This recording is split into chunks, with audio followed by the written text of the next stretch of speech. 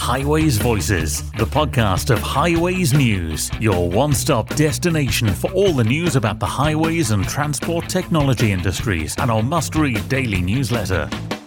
This week on Highways Voices, we talk about delivering services for the customer, whether that's the end user or the person buying your particular product. We're not talking about feature parity anymore, but about value parity. How can I provide you at least as much value or more with that solution? A business masterclass on its way from the head of global business development at Swarco.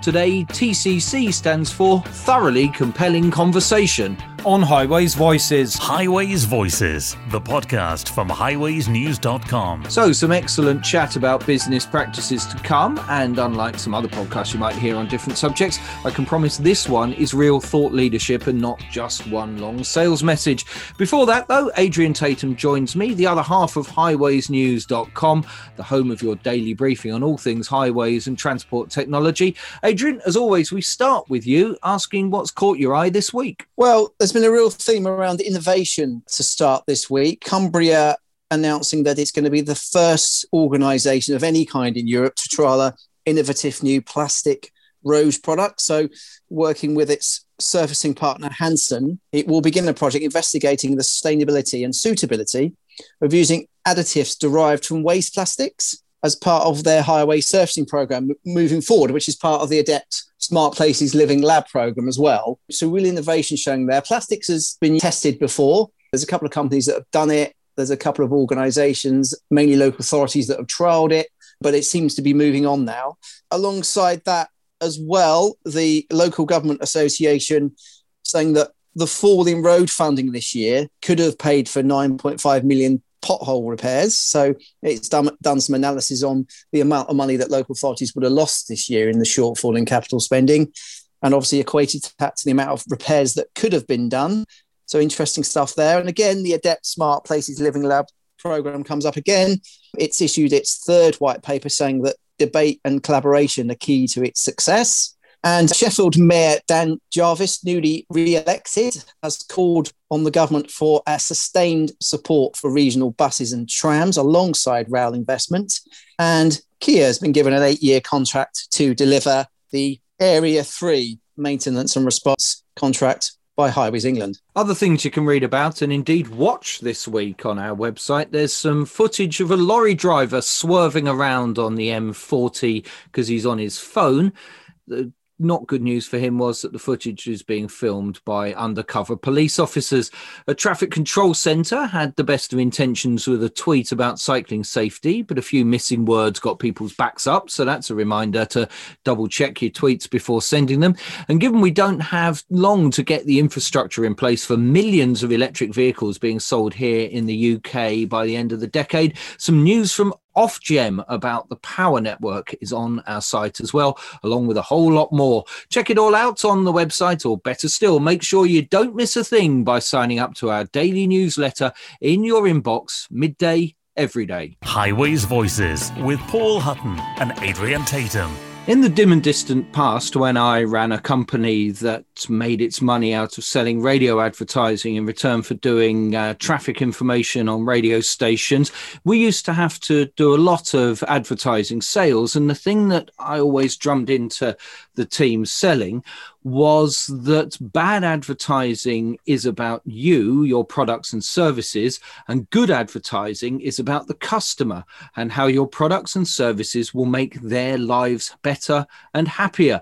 And that is actually really, when you think about it, any business that you're doing with anyone, you need to think about the customer.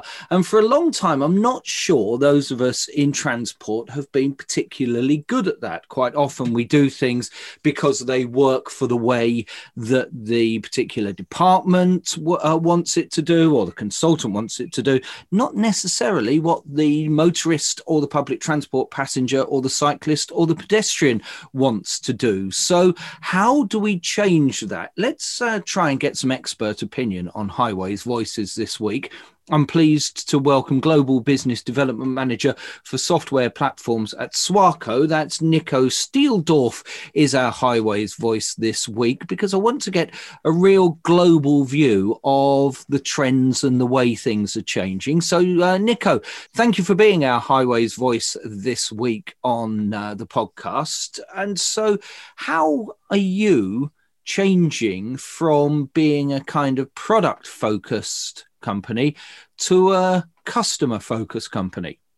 Well, thank you very much for the invitation to be here. So long story short, I think the first step obviously starts with bringing process in place where you start everything with the customer. So more than anything, asking questions. And no matter if you say true sales, proper product management, proper support, all of it should start with a consultative approach, which as the underlying base has to ask questions to truly understand what is bugging my customer. So that is something where we at Swarco have spent quite some time to move more into this world of, on the one hand, customer-centric thinking and doing and asking the questions before talking, asking, and more than anything, also using all this data, centralizing this data and analyzing the data to move into a world of data-driven decision-making so that we can really gather and aggregate all this knowledge our colleagues in the field make, that we learn from our customers, and then make sure that any steps that we take ultimately are prioritized in a way that we bring the maximum customer value so that we solve the biggest pain points of our customers, prioritized based on the knowledge or the data that we receive through asking the right questions. So basically, you are trying to come up with a specific bespoke solution for each of your customers. Now, you've got hundreds upon hundreds around the world. Isn't that a vast amount of work to be done? I do believe, or absolutely, and one of the big differentiators for Swarco was always to be the bespoke company, to not only have a one-size-fits-all offering in place, and we will certainly continue doing that. I do believe, however, that with the bigger trends of digitalization these days, needs are being more and more centralized or being more and more standardized. So you will have less and less of a fully coded, for example, or fully re-engineered system for each customer specifically, but you'll much more move into a world where customization or bespoke systems are built via modular tools. So yes, you have to build a toolkit, a big box of Lego blocks where you can still build the specific green castle that your customer wants, or the blue swimming pool, but you do that via modules that you have in place, and those modules should be built based on trying to serve multiple needs. So it shouldn't just be hard-coded little kits, but pretty much boxes that become part of your bigger toolbox. In our very first Highways Voices podcast, we spoke to the guy in charge of Swarco in the UK, John Pickworth, and we were talking about how the products from Swarco are different in different countries. For example, here in the UK, very little white lining goes on from Swarco, but an awful lot on VMS and parking. Other parts of the world where you've got very much more software as a service solutions. So you talked about having a modular approach and not a cookie cutter approach, but surely it would make sense if you did offer the same products all around the world, because clearly that would lead to more revenue and bigger profits. I do believe more revenue and bigger profits should just be a result, and will be a result of, again, putting the customer in the center. We must not take any decisions with the aim of saying, how can we milk this cow more? It might be a good short-term answer, but that is definitely not where we are aiming to go as Swarco. We really want to change the world and support our customers in moving into that world of a digitalized, and now maybe also using a overused term, into smart environment and connect environment of mobility and transportation. So I would not remove that or like to take away of this conversation the whole how can we grow revenue and profit, but much more how can we solve our customers' biggest pain points more. If we're successful in that world, then revenue and profit will follow. That's a given if we do our homework properly in the background. Do I believe that we can now start getting more and more into a world of a one-size-fits-all? I don't, and we as Swarco don't, because our industry, and that's one of the attractive parts of our industry, it is highly regionalized. First of all, the needs in different countries are simply different because cities are built in a different way. People move from A to B in a different manner, so just their culture is different. the offering is different. So on the other hand, what we offer as their solutions to their problems have to differ. But also, as you know very well, simple things like interfaces and standards are completely different depending on which part of the world you're looking at. So you will not be able to just have 1, 2, 3, 4, 5 offerings in your portfolio, but they have to be, again, modular in its technology, and maybe then those regional interfaces can be adjusted, or those regional look and feels can be adjusted on what is needed. But I do believe that in a larger scale, it absolutely provides a ton of customer value if we make what we have available in terms of portfolio, if we make it accessible to more customers. So just because so far we strategically haven't pushed for a certain portion of our portfolio in one region versus the other, now that we have with MyCity a powerful central tool where customers can simply upgrade and even trial out another functionality, having all of that into a central platform, that alone provides so much value that I do think we will come more and more into a world where a larger and larger share of our portfolio can be offered in the largest share of the regions that we're targeting, or that we're offering our services. But ultimately still don't believe that we will ever come into a world where everything we offer can be sold to every single customer. And quite frankly, we don't want that, because a lot of times our customers need bespoke solutions, and that has been one of the key differentiators for Swarco. And we certainly want to maintain that. So this is your advice pretty much to any company that is working across different jurisdictions, not only just across borders, but different cities will have different requirements depending on, for example, their size, their infrastructure, that sort of thing. So how would any company approach this, in as much as it does sound extremely labor intensive? Very good question. I think the labor intensity shifts in your value chain, meaning it becomes far more labor intensive when it comes to the customer interface. So when it comes to how are my sales doing? So the sales becomes much more of a consultancy than offering 5 different cut sheets. So will that become far more labor intensive and require probably more expertise on that end? Absolutely. But on the other hand, if I consult my customers properly and understand their needs, then I am ultimately, a large share of your customers have the same or very equivalent needs. One might say I have urban air quality issues. The other one might say I have smog in my downtown. And one might say it's hard to breathe in my city center. But if you listen, the problem statement ultimately is the same one. Therefore, if you don't address in your portfolio and you don't focus anymore too much on different specification of tenders, but really make sure that your solution becomes an answer to the biggest problem statements of your customers, then ultimately you will reduce the labor intensity on the product development side. You move much more into a build one, sell many approach, because you've built it based on a ton of customer data. So I do believe the labor intensity shifts along the value chain towards the customer interface, and you become far more scalable on the product development side. You touched on something, though, which I think is really interesting. Is this is great in theory. This is fantastic in theory. My problem is that in times when I've consulted with companies in the past, you can have these fantastic solutions. Then you get the tender document, and the tender document is so prescriptive that you have all these wonderful solutions that you want to show them, but they are demanding that you deliver it exactly the way they've always had it delivered in the past. And that means that these great solutions you have, even if you could sit down and talk to them about, they're not going to be able to buy because they've had a very prescriptive procurement situation put in front of them. How are you getting around that? There's never going to be the world where we get, and with every reason, right? Because it's our tax euros tax dollars being used here.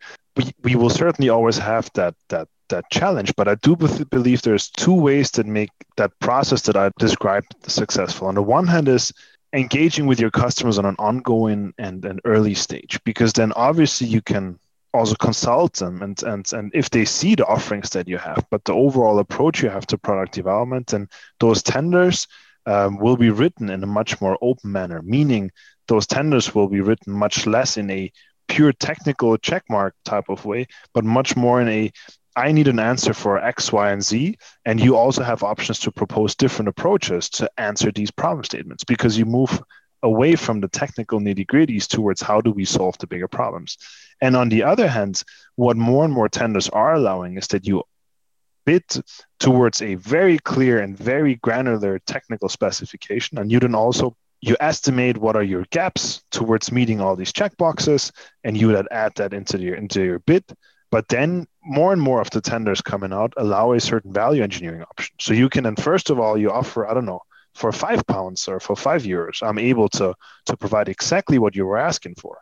But for €3.50, you can have actually something much more exciting that answers all of the problems that you have in place that we could offer you right away because it's available off the shelf. Maybe that button is not yellow, pink striped like you prescribed, but it will absolutely allow you to answer your problems. And therefore, you at least propose a value engineering option and still give that city the option to choose both. And I do believe also that cities are more and more understanding that in a software world, we all, from a private consumer perspective, we're not used to anything bespoke anymore, right? We're used to a modular world. And our customers, meaning cities employees and subject matter experts in cities working in mobility aspects, no matter if it's parking or traffic or whatever, they're all becoming more and more digital natives themselves. So they also understand the more bespoke my software becomes, the more customized my software becomes, or in a negative way, the more Frankenstein my software becomes, the harder it will become to upgrade it, the harder it will become to maintain it, because it's not a central system where there's dozens of developers sitting on it, but they build something bespoke to me, like a suit maybe, but I cannot expect that any update coming out, any new features coming out still fits onto that structure that they built solely for me. So how does all this fit in with the design that you've been involved in, both when you were over in San Diego in California and now you're based in Berlin, when it comes to kind of your flagship thing that we've been reporting on Highways News, which is the urban mobility management platform, MyCity? So first of all, we started in San Diego with approaches similar to that when we found a so-called embedded entrepreneurial team. So we really tried to use the latest methodologies such as design thinking and service design to figure out what could be our next solution, what could be a solution that truly solves customer problems versus developing a engineered product in a dark room and then praying that the market will like it.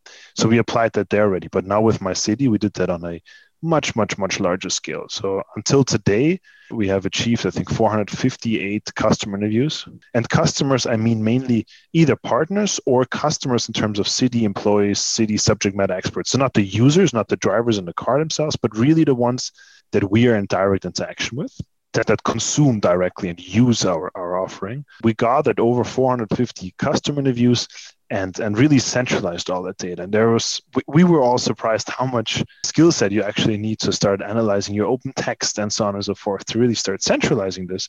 But long story short, this became the single most important data source for us to make decisions. So when it comes to how should the roadmap look like, and that then becomes the beauty of such data-driven decision making, we decide on our roadmap what should be part of, for example, this first MyCity 1.0 and also for the next releases, based on how do we provide the largest global value possible. We can certainly then rank or weight the different problem statements and needs that our customers have, and therefore make sure that we answer these. And then vice versa, you can map it all the way back to the customers, right? So you can say, I know from these customers, they have these and that challenges. I have now built a solution. So let's go right back to these customers and say, hey, we have listened to you. We have listened to your input. We know you have challenges in that aspect, and we now have something available. And we're still to see, because I mean, MyCity is out for only a very short time, but so far the response has been truly amazing. I'm convinced also that the complete cycle, so from consultant asking the customer, that's where it all starts, to then prioritizing building a solution and getting back to the customer, will become drastically or dramatically slower to what our industry is used to, because our industry is used to 1, 2, 3, 4 years to get products to market from the spark of an idea. And we're completely breaking this habit and try to get in front of the customer as much as possible. So we from the very beginning, the customer gives us the input, which direction to go. We build, and we end up right back with the customer even before it's released. So we have programs like the Lighthouse program, where we even sit in front of some forward-thinking cities and say, would this, if we would actually build this out, solve your needs? Would this actually help you solve the problems that you have? And only if they give us a check, then we start building further. So it's true iterative design thinking together with the customer. I do believe so far that has significantly helped us. There's obviously a lot of room for improvement. It's also for us a DNA shift. It's a shift in how our processes are structured, how the check gates look like. But it's an exciting one because ultimately you completely remove that, in my opinion, biggest risk in innovation and product development of not having a market fit, because the market told you from the beginning on and continuously if you are a fit or not. So you mentioned you've spoken to 458 customers. Well, not you personally, but Swarco has.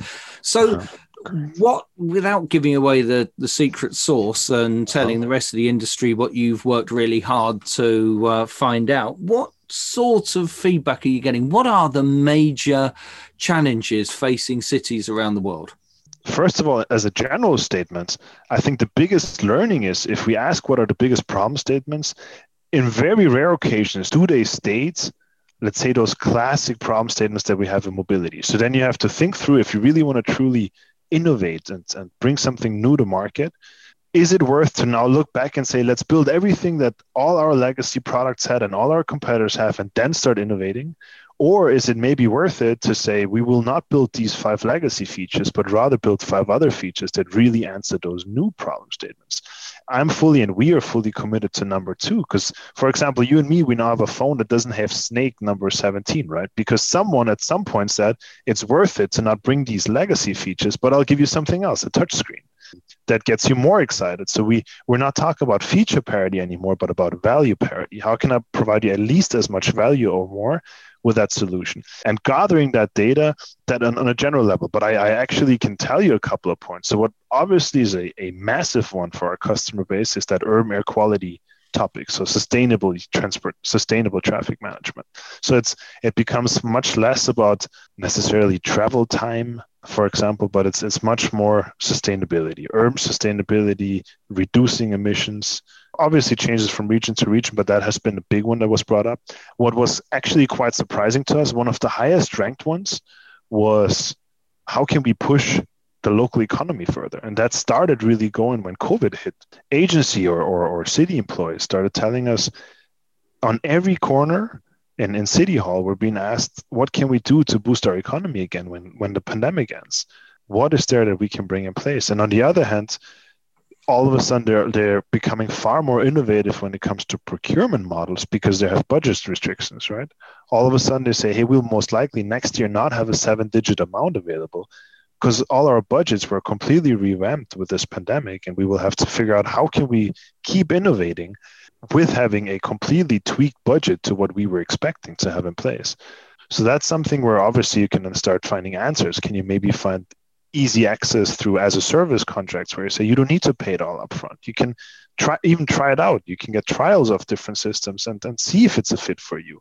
Like we're all used to, again, from a private consumer perspective, you and me are used to cancel anything we don't like in the same month if the service is not there anymore or the perceived value is not there anymore. What we also saw a lot was the lack of internal capabilities and availability of resources. So actually a problem statement that I think we wouldn't have found if we would have looked just at studies how overall mobility is acting. But this is really focusing on, again, our customer, the cities, that then brought up, you would provide to me much more value if you would provide a ton of workflow automations, for example. And because we don't have enough experts here, we don't have enough resources in a department. So maybe you should focus on that and making sure you have a ton of automations in place, how to handle, how to operate your traffic environment or your overall mobility environment. What really was across the pond, no matter which customer you were asking, they all in some way or another expressed they want to move towards the world of a smart city, of a connected city. But so far, it's really a world of silos. So no matter how much we talk about open interfaces, our world is still really, in reality, it should still be described via silos. And they're all shouting for having systems that are not only focusing, for example, on a single vendor. They want to get away from the vendor lock-in. They want to move away from having 5 parallel system for their parking environment, a separate system, then their traffic, then their public transport, then their sign management, and so on and so forth. If they want to move into a smart and connected city environment, they have to have some platform in place that really starts integrating all these different domains of mobility and starts making sense of all these different data types in a central platform. And those were things that they were yelling for. And then obviously, those are immediate triggers on our end to say, okay, how can we adjust again? How can we adjust, but on the other hand, also position? How can you take what you have in place and go to those customers and say, we believe we have an answer to the problems that you just stated, but please provide feedback. Do you perceive those as an answer? And if not, how can we tweak it to make it an answer to them? Okay, finally, if I were a highways manager or a transport manager in a medium-sized British city, what would my city do for me, and how would I get it, and what would happen? Okay, so you can immediately reach out to your local Swarco contact and you'll get a call. And before anyone pitches anything to you, they will start listening.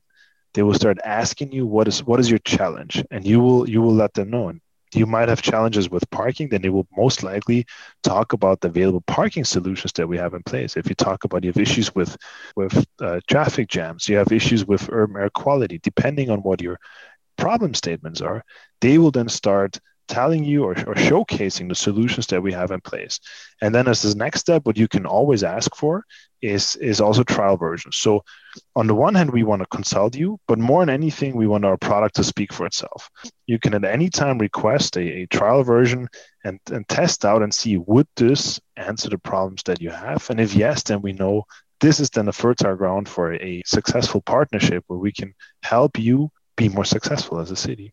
Nico Steeldorf is Global Business Development Manager for software platforms at Swarco. He's based in Berlin, but has a view all around the world. It's been fascinating, Nico, for your thoughts on how the industry should approach delivering for customers, i.e. the cities, and ultimately the travelling public. Will you come on Highways Voices again in the future and talk a bit more with us?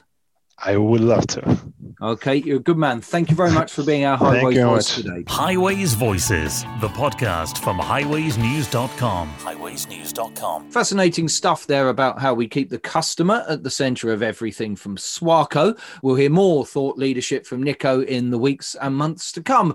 Time's almost up for today on Highways Voices, but before we go, we've got to have time for Adrian's Accolade. And Adrian Tatum joins me again. Adrian, who's your accolade going to this week? This is an interesting one this week. A couple of weeks ago on one of our Highways Voices podcasts, former Transport Minister Stephen Norris was talking about the fact that transport and highways is very apolitical, and that's been the catalyst to get things done over the years. And interestingly, that Nottinghamshire Council has put a motion forward to set up a cross-party highways review panel, which, if carried, will see politicians from all parties in the area working together to examine methods and technologies used to repair and maintain the county's roads and how they can improve that moving forward, given the criticism the county has faced over the last couple of years. So a real effort and quite a unique effort for all parties to be working together on highways. And interesting that highways should be chosen because despite the many demands on the council for adult social services, children's services,